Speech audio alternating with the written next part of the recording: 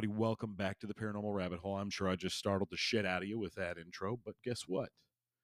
We're back. Snow's gone. Say goodbye to the snow. Kiss my ass, snow. Melt away. I know some of you are still probably going through some snow, and it's probably deeper than what it was here, but you know what? I don't like it. Don't like snow. I'm not a kid anymore. It's not as enjoyable as it once was. Snow days don't hit the same, you know? Um, but we're back. We're back in the studio. Just ready to do another great episode. But folks, before we get into this episode, I want to talk to you one-on-one and say thank you for listening. First of all, number one, thank you for listening because you guys are freaking awesome. I mean, I'm going to be honest. I never thought I'd have as many listeners as I do now. And I never thought there would be international listeners. I thought I'd have like 6 listeners. As you can see, the cold weather's getting its licks in.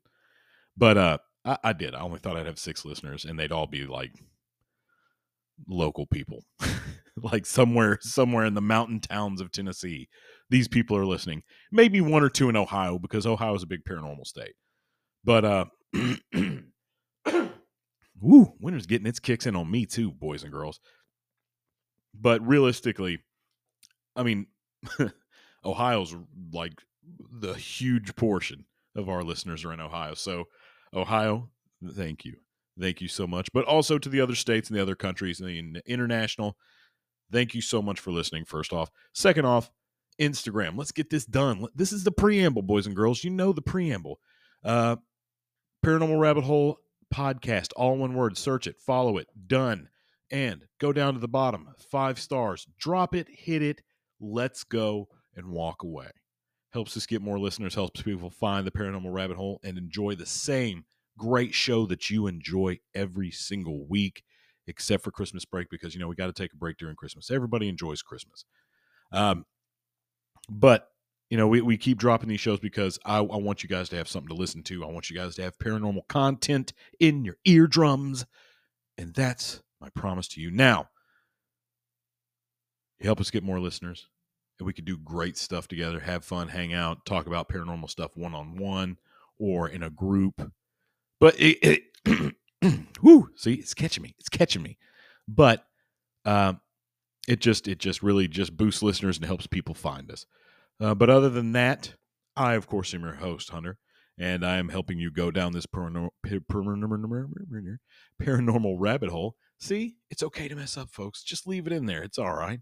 Paranormal rabbit hole. And basically what we do is we get you going. You come down into the Warren and we send you down these paranormal rabbit holes with these different cases or entities or creatures or cryptids that may be out there, or UFOs, aliens, ghosts, goblins, ghouls, demons, and strange flying objects. We get you hooked up and get you started down that paranormal rabbit hole. And tonight, our paranormal rabbit hole is no different. Tonight, we're talking about the Greenbriar Ghost. So, with tonight's episode, it's kind of I want to say it's a RoboCop episode, kind of. This case, the Greenbriar Ghost pulled a RoboCop. But in fact, RoboCop pulled a Greenbriar Ghost. RoboCop pulled a Greenbriar Ghost because this ghost is the first known case of a ghost, getting justice for its own crime. So let that sink in for a second. Moment of silence for your thoughts. So, Zona Shue. That's a big name. This is the 1800s, so you got to remember this is the era of big names. So Zona Shue, there we go, was born near Greenbriar, West Virginia in 1973. And now she lived with her mother at first, and then had an illegitimate child. So Mary Hester, her mother, had kind of known about this background. I don't want to get into the illegitimate child because it's a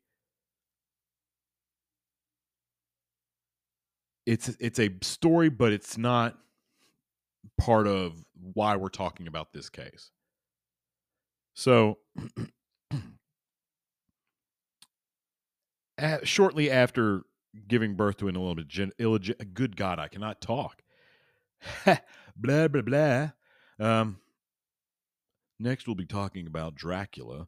No, anyways, 1886 is when she gave birth to the illegitimate child, and shortly after that, met and married a blacksmith named Erasmus Trout Shue. So, um, she was Elva Hester. Now she's Elva Shue.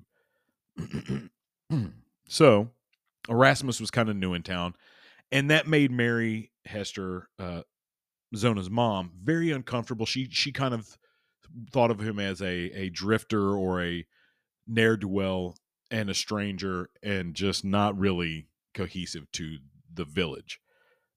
She did not approve of the marriage. She did not like it. She did not like Erasmus at all. And we're going to call him Ed because he's also gone by Edward. Um,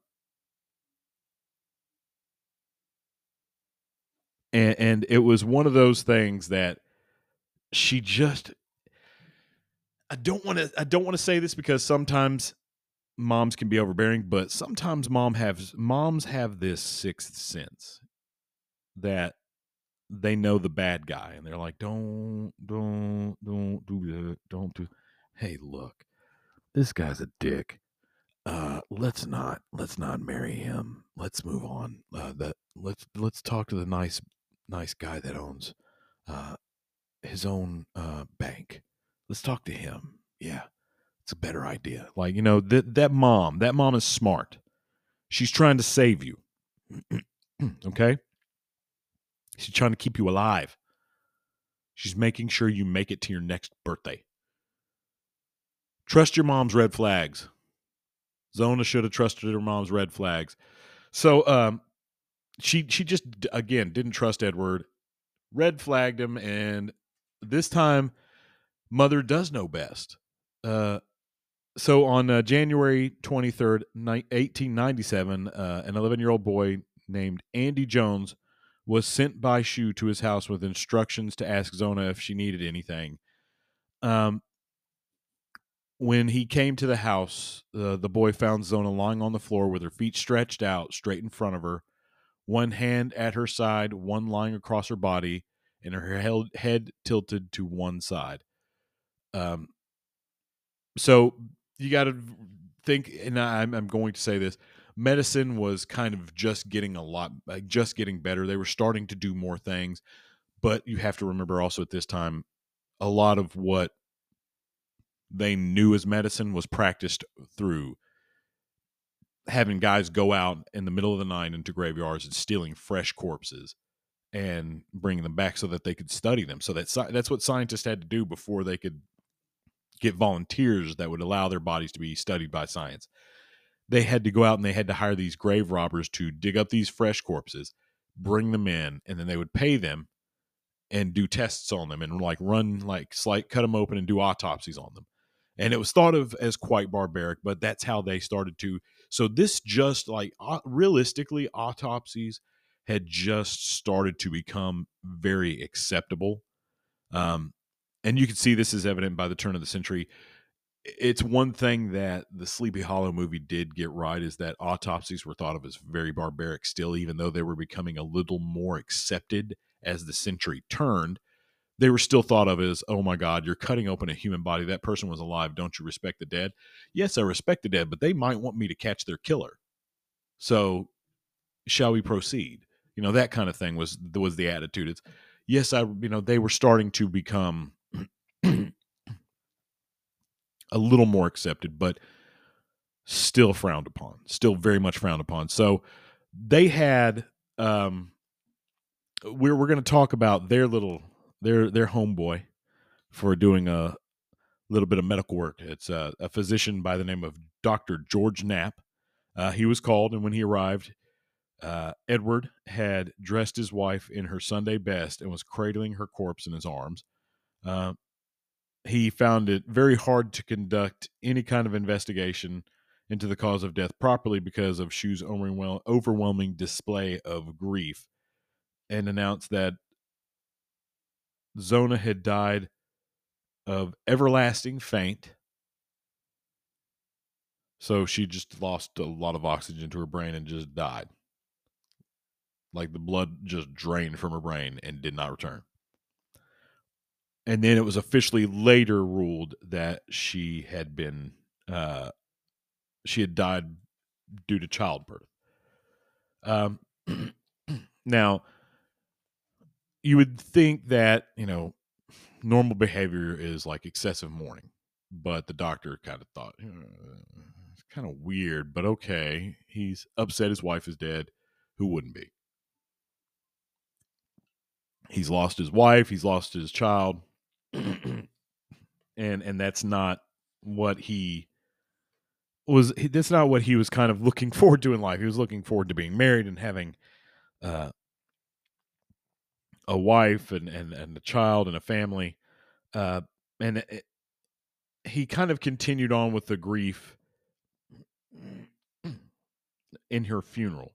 So a lot of funeral mourners noticed that he was doing a lot of weird things, like, oh, this is this and this and this red scarf. This is her favorite red scarf. It needs to be tied around her neck at all times because it was her favorite. They noticed that uh,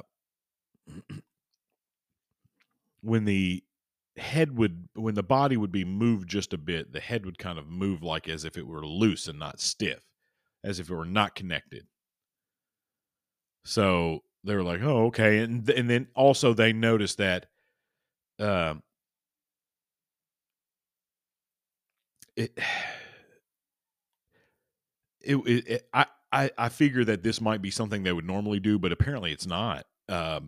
He had, when they were going to bury her, when they were preparing her for the burial, uh, he was helping out, and he placed uh he and they said he was always handling, if the casket was moved, he was always handling the head. Shue was always handling the head. Um, a folded sheet on one side of her head, and then an article of clothing. I think it was another, like a shirt or a sweater or some. It was something that she had worn that he had put on the other side of her head, and to make her more comfortable. Okay, so now I believe in having respect for the dead, and I believe giving them, a very beautiful place to become dust um, when they die. But I don't think that comfort is top of the list for a dead person. I don't think they're concerned with how plush the casket is. I don't think they're going to feel it. Just thought, right? So moving on.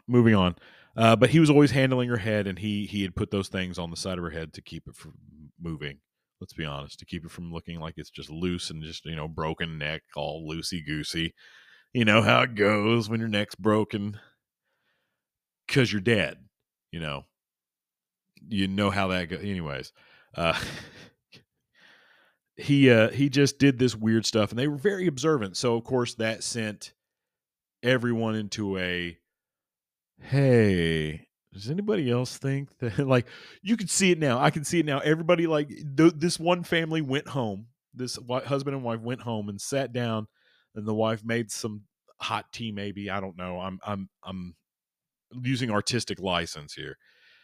Had some hot tea made, and they had some biscuits, and they both sat down, and kids were playing in the background because they're like, oh, we sat through this funeral, we're bored, because that's what kids do. We don't know the revenant the relevancy. Good Lord, I'm trying to talk, but I can't get the words out of my mouth. The relevancy of a funeral. We don't understand why it's relevant to people, why it's important, why it has that much of a reverence to people. So, kids are bored, so they're in there playing. They don't care. And mom and dad are in the kitchen sipping their tea, and their dad looks up and goes, "So he killed her, right?" Yep. I think he killed her too. Yep. I think that, the way he was handling her head, her neck was definitely broken. She was murdered. I think she was murdered. Yeah, I think he killed her. That's exactly what was going on in that kitchen that night. I don't know what family that was, but one family was doing that. He killed her. Oh yeah. Report it? Yeah, probably. Maybe we should stay out of it. But shortly after she was buried, Mary started to have strange dreams. Now, we'll make a point to say that after her daughter died, Mary did go, "Hey, God, if my daughter was murdered, please send her back to tell me." So keep this in mind. Little thing there. She asked for this. Okay? She asked to be haunted. Keep that in mind. No.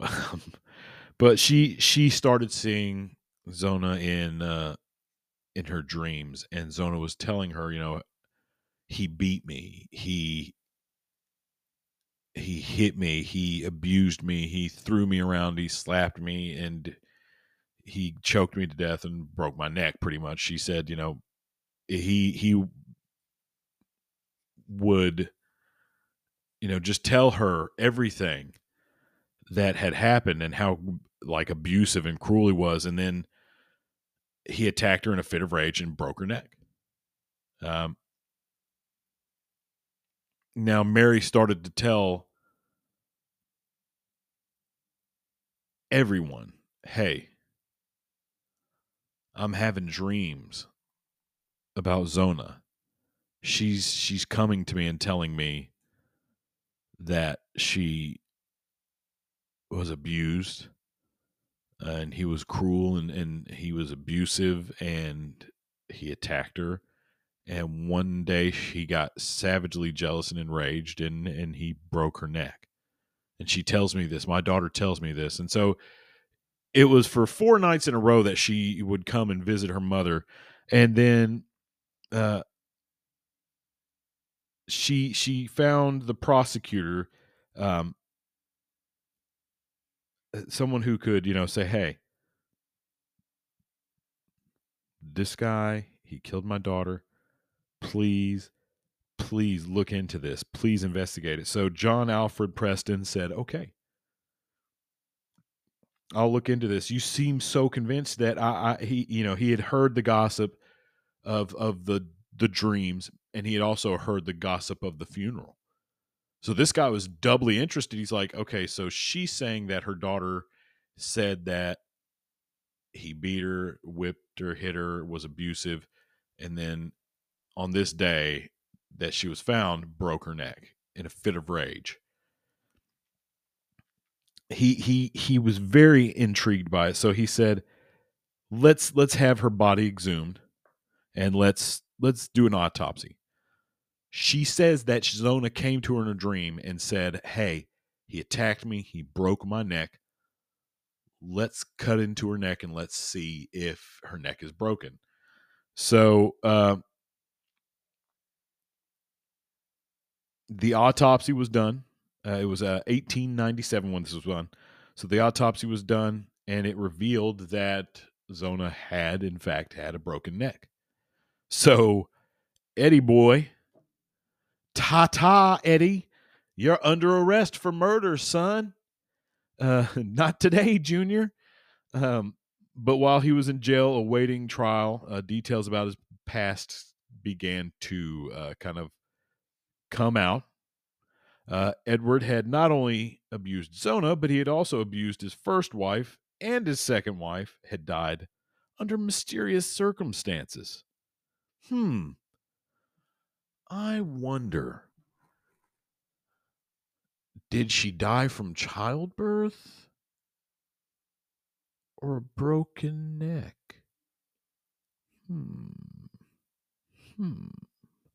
So, old Shuey boy, old Eddie boy, was very busy, just offing wives, he tried to get the first one. She was like, nah, no. I'm too smart for this.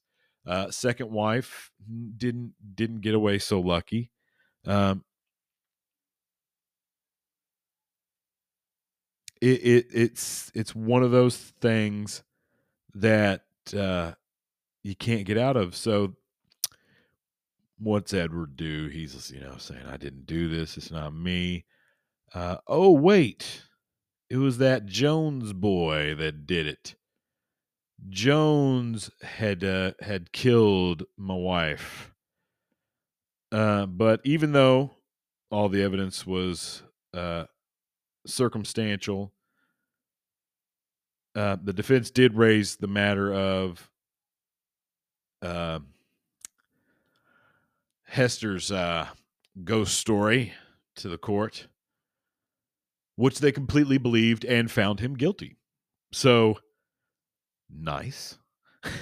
This is just, hang on, we're not done yet.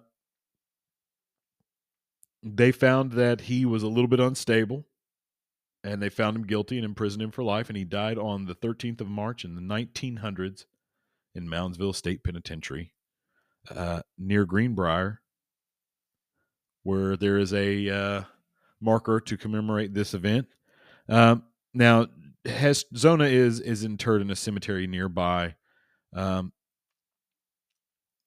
what's so strange is that this would have gone unsolved if her mother hadn't said, I've seen my daughter's spirit talk to me in my dreams. That pulls into question the afterlife, maybe. Do we have an afterlife? Do we become ghosts? Is that it? And they never would have taken the body and just left it there, and he'd have gotten away. But because this mother was so convinced, and because everybody's like, he's acting a little weird. Now, there are some people that say, oh, I don't know about that. I don't know. He doesn't seem like it. Maybe Dr. Knapp killed her. And Eddie killed her to cover it up. So I don't know about that. That seems a little far-fetched. I feel like this dude was putting that much attention on her neck and being that weird that it's kind of obvious that he did it. He broke her neck and then was trying to cover it up because he was trying to keep her neck covered with a bandana. He put two things on either side of her head. I don't think it was Mr. Knapp here. We're not going to go after Knapp because that doesn't make any sense of why he would go, oh, you had an abortion, and it doesn't make any sense why that would be it. Like, why would you if you have failed the abortion, then you would just kind of leave her there to die and make it look like it was a failed birth. So that doesn't make any sense. But it's one of those where it's crazy because this ghost pulled an Alex Murphy. Well, okay, we've discussed this. Alex Murphy pulled a Zona. So it's an interesting thought, though. I mean, if you're a ghost and you can come back and tell people, this shithead murdered me, okay? This jerk face right here, this guy, my husband, murdered me. He broke my neck in a fit of rage. Testimony right there. In my eyes, that's legit. No, I mean, it's strange. I mean, if you could come back and tell someone, hey, this happened, and then they can prove, hey, this happened. She has a broken neck. This person died this way. Hey, I say this: if you're murdered and you're a ghost, come back. Tell us how you were murdered. Let's solve these crimes. Let's find that energy and solve these crimes. Let's get you back some justice. Let's get you that get back.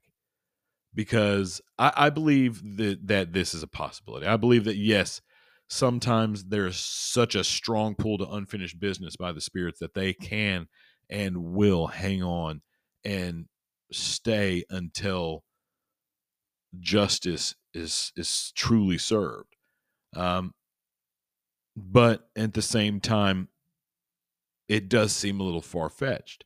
It does seem a little far fetched that a ghost solved its own murder. But I tend to err on the side of believing this story, because it seems like